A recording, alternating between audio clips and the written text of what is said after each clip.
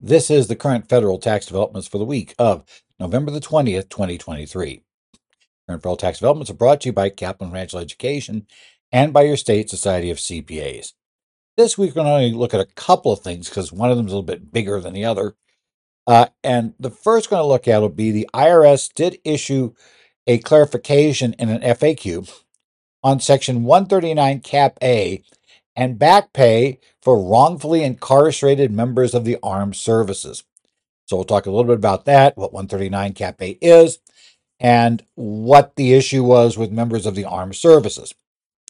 Then we'll also talk about the fact that FinCEN has made some major additions to the FAQs on beneficial information reporting. So beneficial ownership information reporting. Get the title right.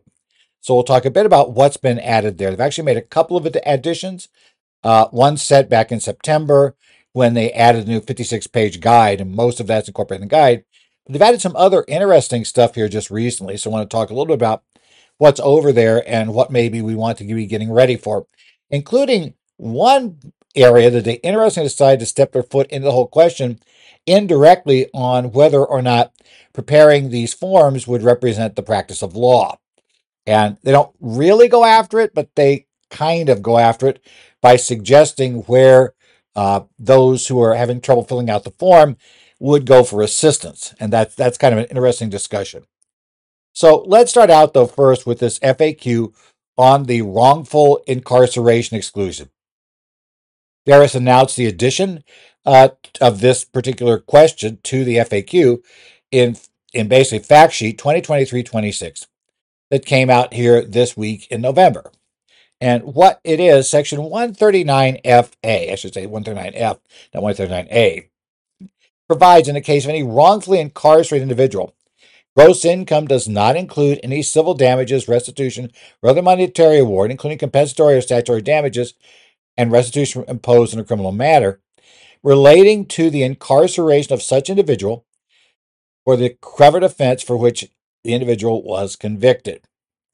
So this is meant to allow those who are wrongfully convicted, wrongfully incarcerated, and who receive damage payments to be able to exclude those damages from income.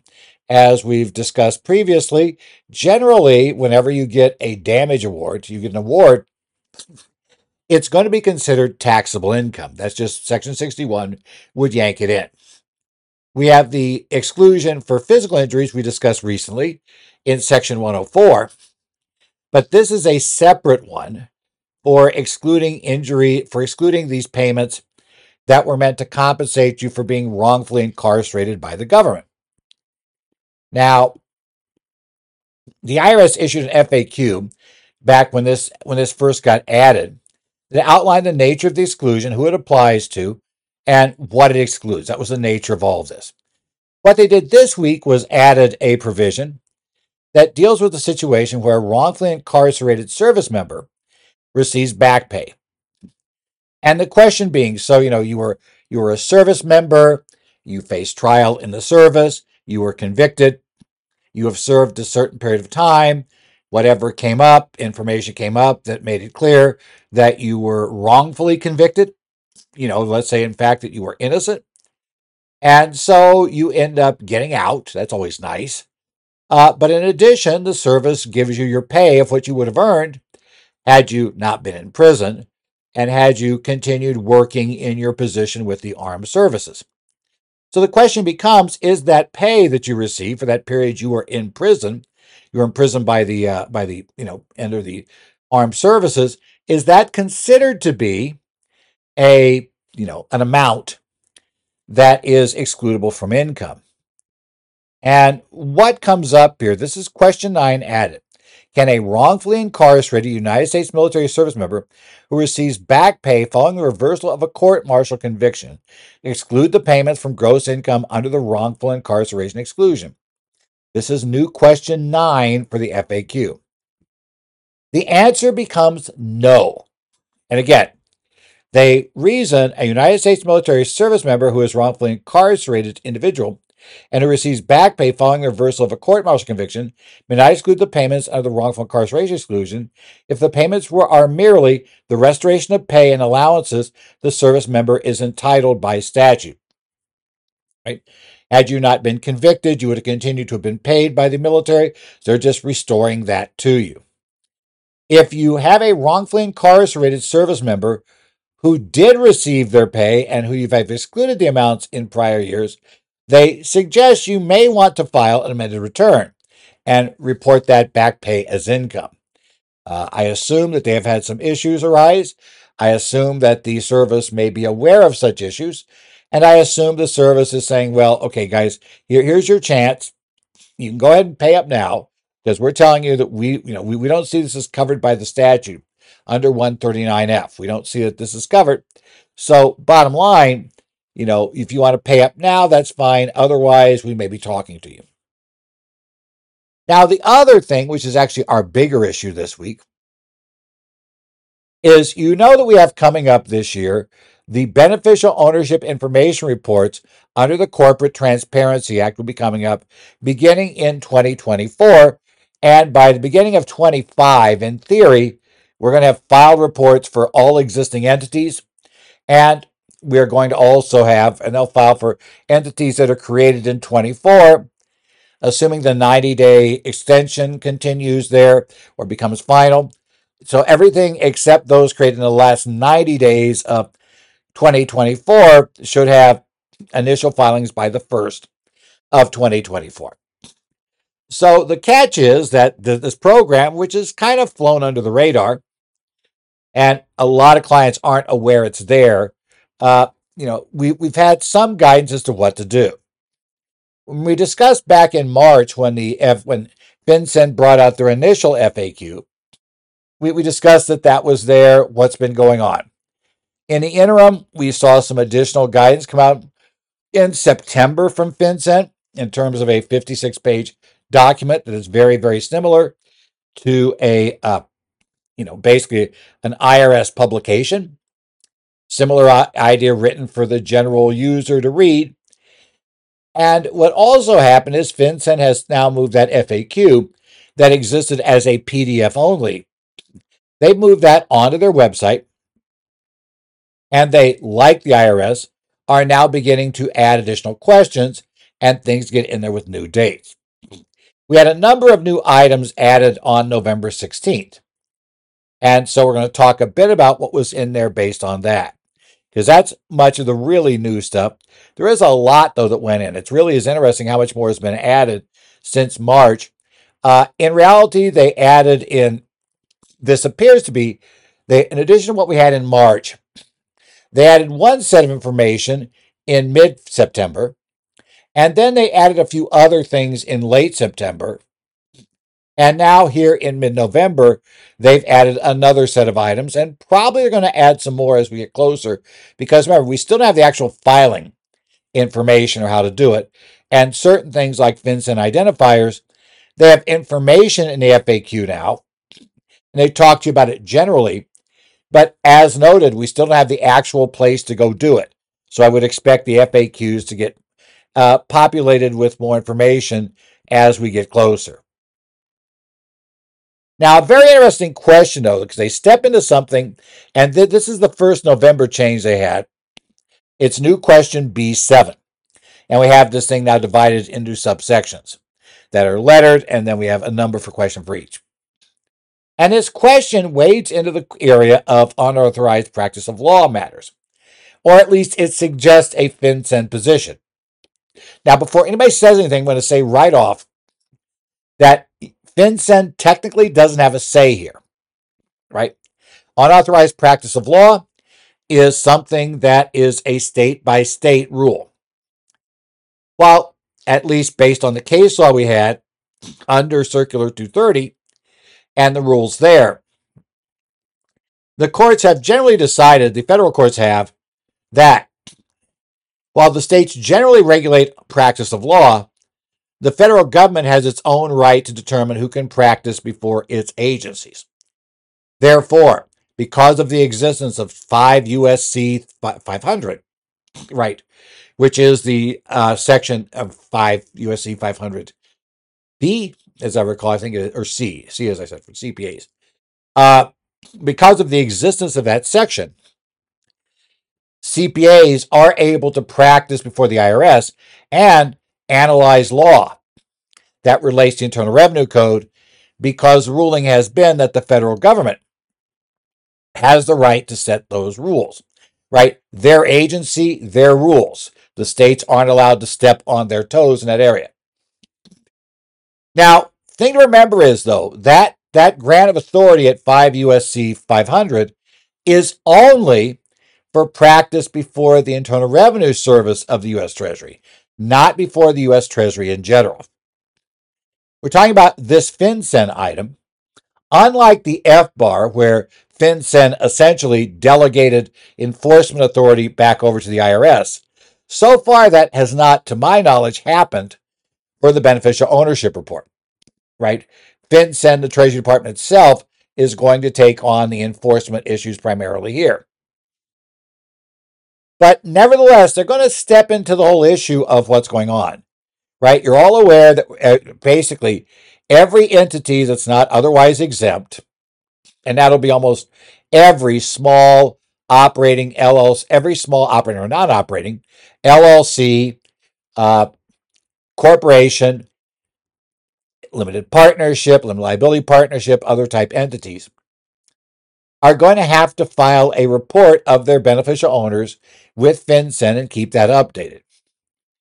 And the requirement's going to come in for those that are in existence by the end of this year. They will have to get their first report in by January 1st of 2025. Those created in 24 will have 90 days to get their first return in from the date they're deemed created. And we get to 25, those created in 25 and later will go down to 30 days to have this done. As well, if any of the data changes, the entity will need to get the updated data up within 30 days. And there are some rather nasty penalties for not getting it done. Up to $500 per day that you're out of compliance is the potential penalty you're looking at. So not a small penalty. So the question becomes, are they required to use an attorney or CPA? And FinCEN starts with a simple answer. Basically, no. FinCEN expects many, if not most, reporting companies to be able to submit their beneficial ownership information to FinCEN on their own using the guidance FinCEN has issued. Reporting. Now, this is where it gets more interesting, though. So that's the first line of this. So, okay, that's not really touching the issue. There is no UPL statute that tells me I can't handle my own legal issue personally, right? It's just if I'm going out to get advice or get somebody to do it for me, is where the unauthorized practice of law statutes or unauthorized practice of law rules come into play, the UPL. So that first sentence, not surprising. You could do it yourself. However, the next sentence is much more interesting. Reporting companies that need help meeting their reporting obligations can consult with professional service providers such as lawyers, now for the fun, or accountants. This is interesting that FinCEN stepped into this. The real issue is it's not quite clear why they did. Now, some are jumping on this and saying, well, obviously it's not the practice of law. Look, they're telling us right now it's not. However, as I note, it's not technically their area to talk about. That doesn't mean I believe it is the practice of law. I think we have to understand some political realities here. Attorneys have tried multiple times to limit the scope of CPAs and EAs in tax practice. This goes back many years. I mean, most of these battles were lost long ago.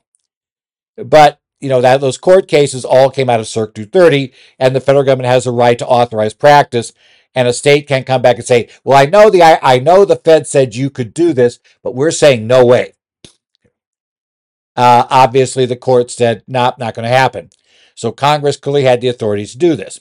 And they got knocked down one other time. This goes back to the preparer privilege. Now, I happen to think the preparer privilege is basically worthless because one real problem you have with privilege, if you're legal, if you're an attorney, is that privilege is only good for non-disclosed items. And there's been significant case law that generally, if an attorney is preparing a tax return for submission to the taxing agency, disclosure to the party that in theory you might have the legal dispute with, that's generally not considered to be something you can hide that data, right? The backup work papers become subject to discovery because you weren't doing legal work, you were doing something else. And that kind of gets us into this general business work. And it also gets us into some uncertainty about the whole issue of whether merely preparing the form would be the unauthorized practice of law in this case. So I think it gets a little more interesting to go back that. But even if let's say some states tried to go that route, I think most attorneys probably and most attorney groups realize that's probably a losing fight. What happened, my understanding of what happened with that whole preparer privilege was that there were law firms taking out, banner, billboards on the Beltway was what I understood in DC, advertising, don't have your CPA firm do the, do your estate planning, etc. You want to have somebody with privilege do it. Now, again, similar problem because again, they're doing it, and if they're preparing the 706, it became a lot more iffy that the law firm could really insulate itself well. Get into long discussions on that, but it's definitely an exposure in that realm. In any event, how much greater it was, well, Congress got tired of that and just said, "Oh, forget it." So they passed this bill. I think if attorneys really decided they wanted to, which I know very few attorneys even want to touch these things, but if they decided they wanted to be the only place you could come for this, I expect Congress would slap them down yet again. So it's not, it's kind of a losing game. But still, it's there. Now, I do agree, though, that if we get out of a case that's nice and simple, like, the vast majority of LLCs, small corporations, etc., they probably have an ownership structure that is very, very simple. There's one or two shareholders. I mean, I think about my own accounting firm. There are three of us. We own shares in it. We're the officers. Our BOI report's not going to be that difficult, right? It's going to be fairly simple. For beneficial ownership information, it's going to be very easy to turn in. It's just not that involved. And that's true of most of our clients. You'd be looking at the same sort of basic thing. There's one shareholder or two shareholders, and they own all the shares. There's no kind of oddball structures and people who are agents and some who are holding it and we're hiding the owner. We don't know the owner.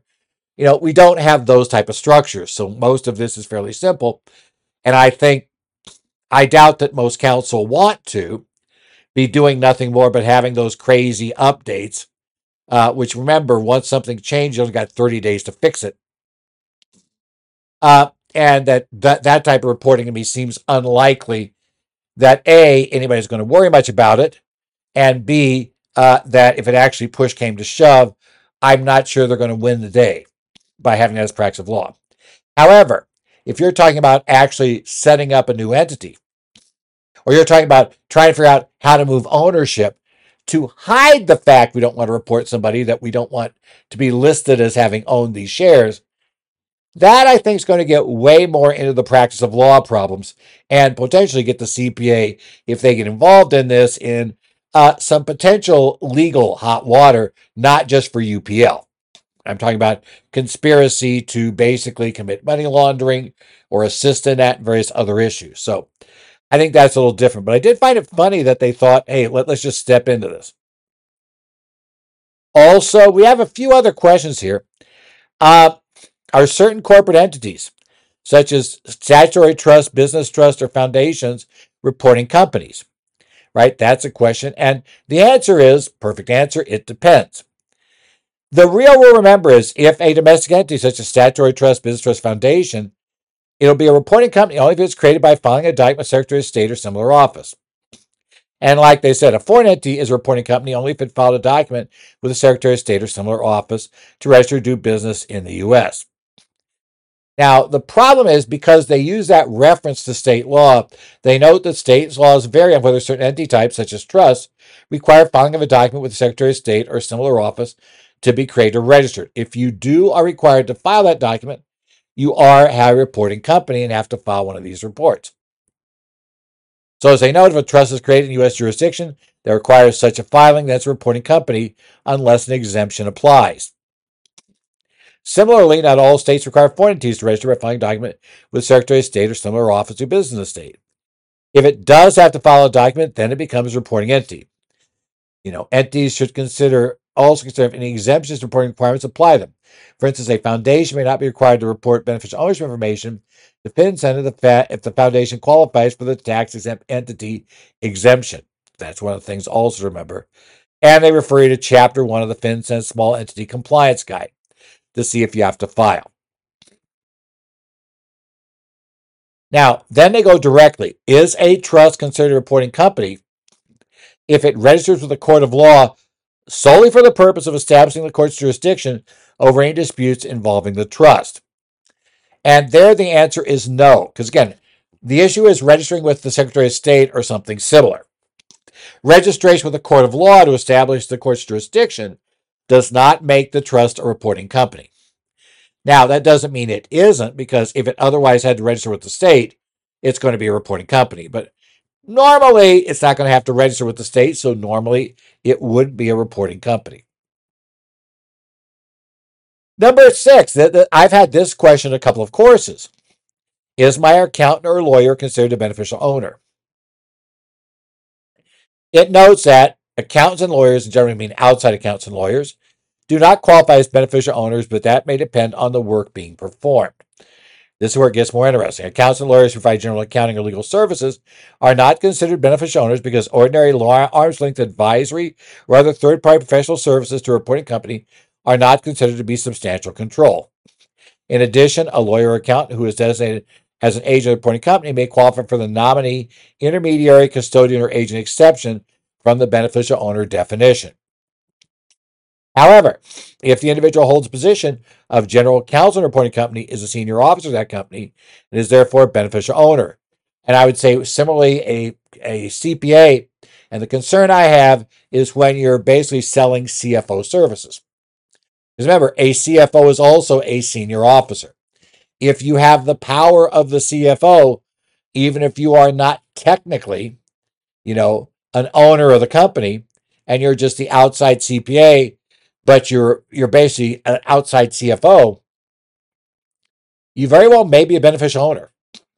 That's really the question of your duties is going to determine if you are a beneficial owner or not. Now, the other one, because people confuse tax issues with this all the time. The tax issue generally doesn't matter except in limited cases, but that brings up this question. Is a reporting company's designated partnership representative, it then also says or tax matters partner, but we really shouldn't see that anymore, a beneficial owner? The partnership representative, that comes from the Bipartisan Budget Act of 2015, the new centralized partnership audit rules we work under. So if you're appointed partnership representative of the partnership, does that automatically make you a beneficial owner? And again, the answer becomes it depends. I think to be direct, we're going to say being a partnership representative, just that wouldn't tend to get there. But such people tend to have other powers, and those other powers may get you to being considered to be a beneficial owner. As noted, partnership representative is not automatically a beneficial owner of the reporting company. However, it may qualify as a beneficial owner if if that individual exercises substantial control over the reporting company or owns or controls at least 25% of the company's ownership interest. You'll test the other rules. Could some rights under the partnership representative be used to help determine if you have, let's say, that substantial control? Presumably, yes. But just the powers a partnership representative has given by the IRC wouldn't by themselves be enough. It's restricted to certain very special case. And they reference it to Chapter 2 of FinCEN Small Guide to figure out what that means and how it's going to work. Now, it says, note that the partial representative or tax matters partner serving the role of designated agent or reporting company may qualify for the nominee, intermediary, custodian, or agent exception. Because remember, the partial representative doesn't even have to be a partner in the partnership. They don't have to have any other tie in the partnership. They could just be a random person off the street for all that matters. Normally they won't be, but they could be.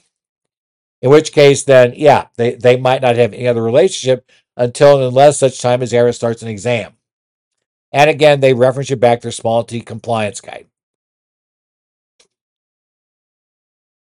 Question E4 is dealing with the odd case of a company applicant. Now, company applicants are those that essentially apply to create the company. And there can be up to 2 of them. And the up to 2 is primarily to cover law firms. The company applicant is the person who actually physically filed the document with the Secretary of State or equivalent office in the state, territory, Indian tribe, whatever, the U.S. entities that can form these things, or the individual at that organization that did this, created this entity that supervised the job. So in a law firm, your client goes in, we're going to set up a brand new LLC. The client calls their attorney. Attorney says, fine, I'll get the documents drafted up. As part of forming the LLC, they go ahead and they send on to, they go ahead and they get this form done. And they probably get this filing done by having their, paralegal handle this. They don't really need to do that. So the paralegal will take care of getting the Secretary of State to issue the entity, get this stuff together. That's who'll do it. Both of them will be issued as company applicants. Now, the question is asked, okay, let's say that I have my attorney do it. I have my attorney do the LLC.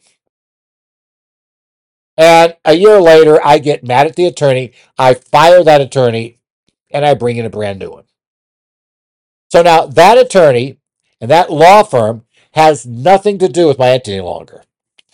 The question is, can a company applicant now be removed from the report if they no longer have a relationship with the reporting company? So, and probably this is more of interest to the law firm. Can this law firm that now no longer has any relationship with, my LLC, could they require us, or are we even able to take their name off the report? And the answer is no. I mean, it's a good news, bad news thing for company applicant. Company applicants are the one category of, individual that we have to report on, that we don't actually have to report on any changes. But that means also we don't report a change of status and they have nothing to do with the company anymore. Right? Regardless of whatever happens, that company applicant will stay with this LLC or corporation until the dang thing, disappears entirely, is totally liquidated, dissolved, and gone. That's how this is going to work. So essentially, you don't have an updated report and you don't report when they leave. That's not something you do for the company applicant. F6 is a question I also have gotten quite a bit. There's a lot of misunderstanding about this.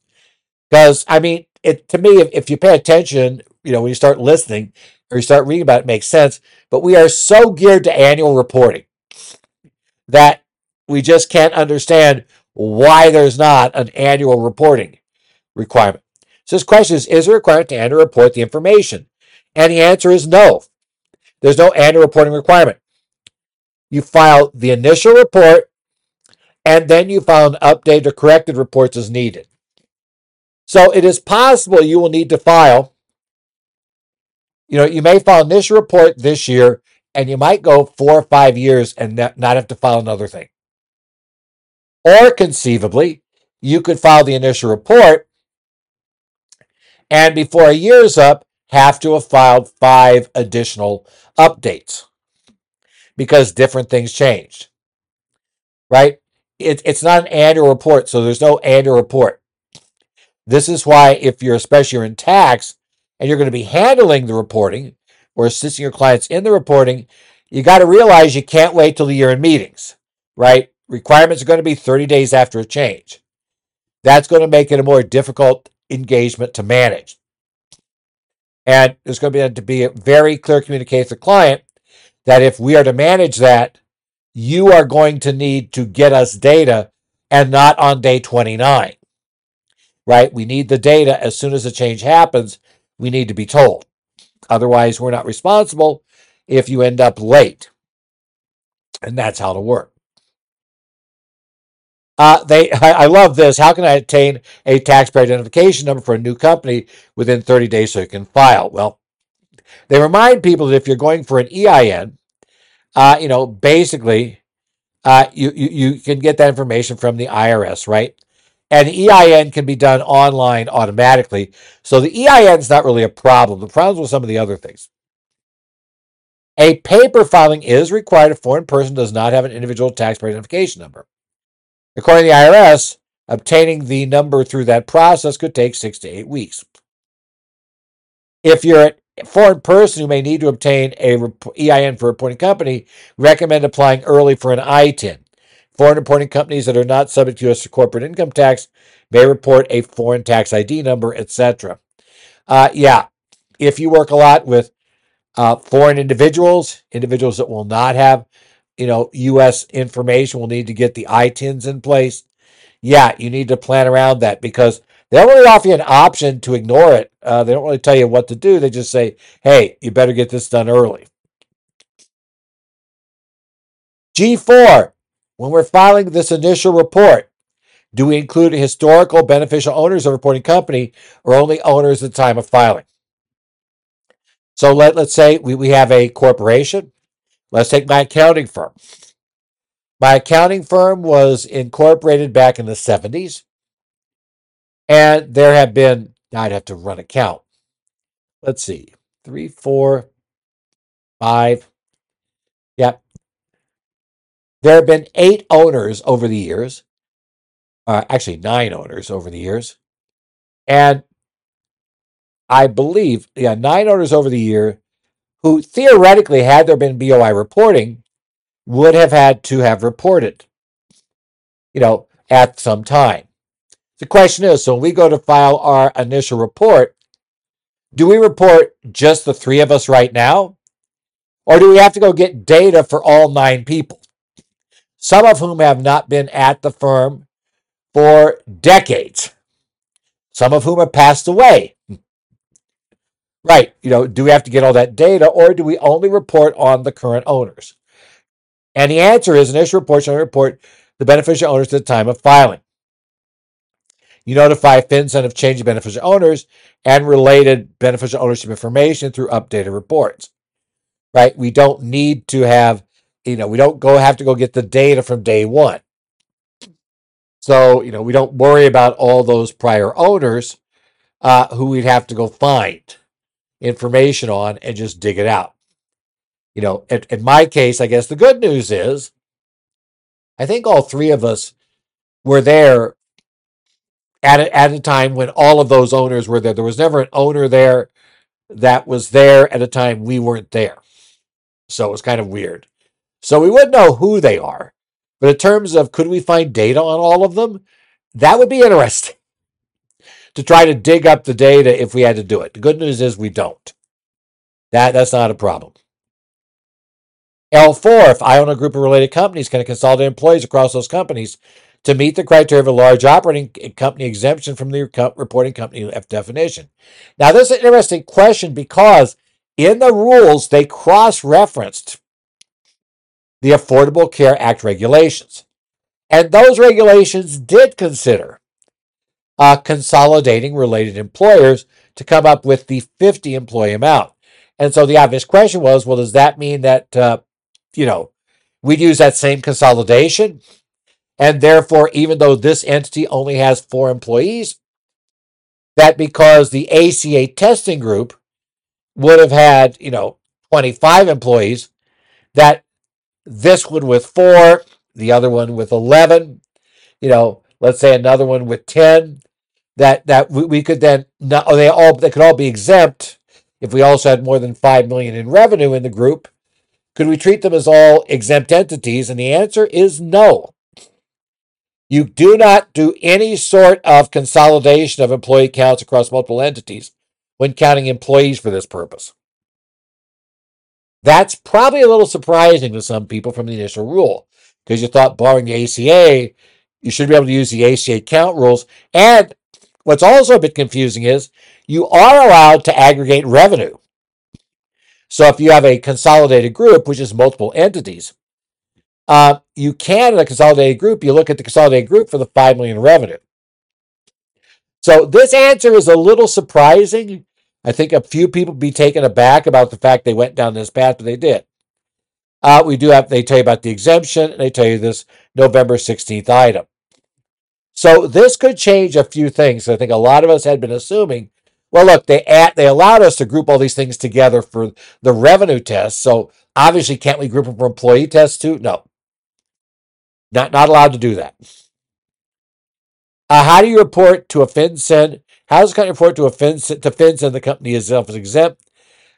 You don't. It does not need to report that it is exempt if it has always been exempt.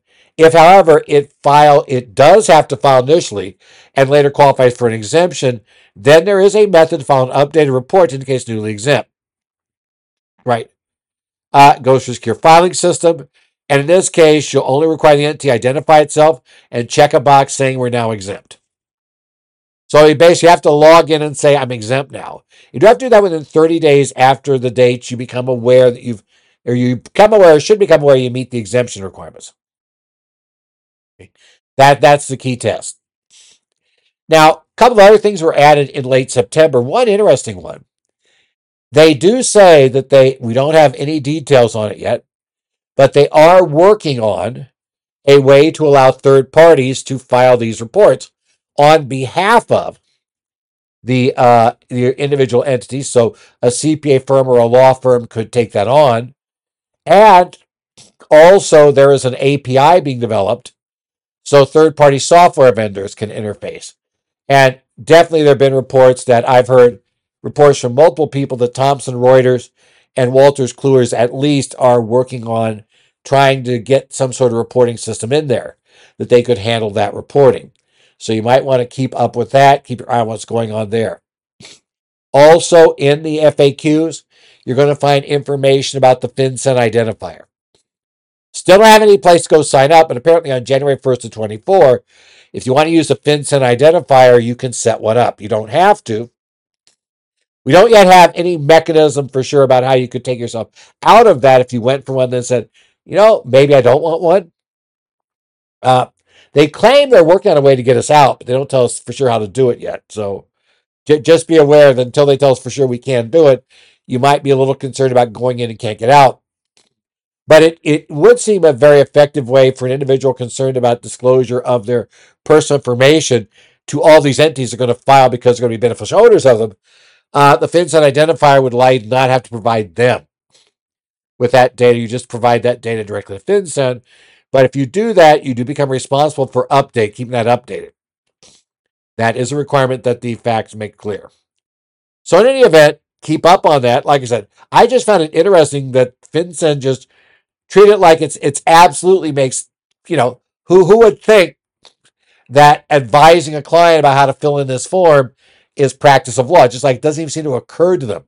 That whole discussion that I've heard CPAs beating around ever since the start of the year was like a total non-question to them. So that's interesting. As I would say, I have heard a lot of attorneys who made it very clear to me that they don't want to do these, right? They'll do the initial one, but they don't want that 30-day deadline bit because they know clients won't tell them either. So that whole bit is interesting. Well, this has been our tax update for the week of November 20th. Next week, probably, I should be able to record something. The question is, will there be anything to record? Because again, we're talking about a very short week here heading into Thanksgiving, but we'll see what they come up with. Maybe something will happen. Something of note will go on. We'll talk about something, I guess, next week regardless. In any event, I do monitor the Connect sites for Arizona, New Jersey, Minnesota, Illinois, right, and Washington, and also keep an eye on Idaho, so if you're posting there, fine. Otherwise, you can email me, ed.zoller@carefultaxdevelopments.com if you have any questions. And if nothing else, We'll see you next week as we look at talking about whatever happens new in the area of current federal tax developments.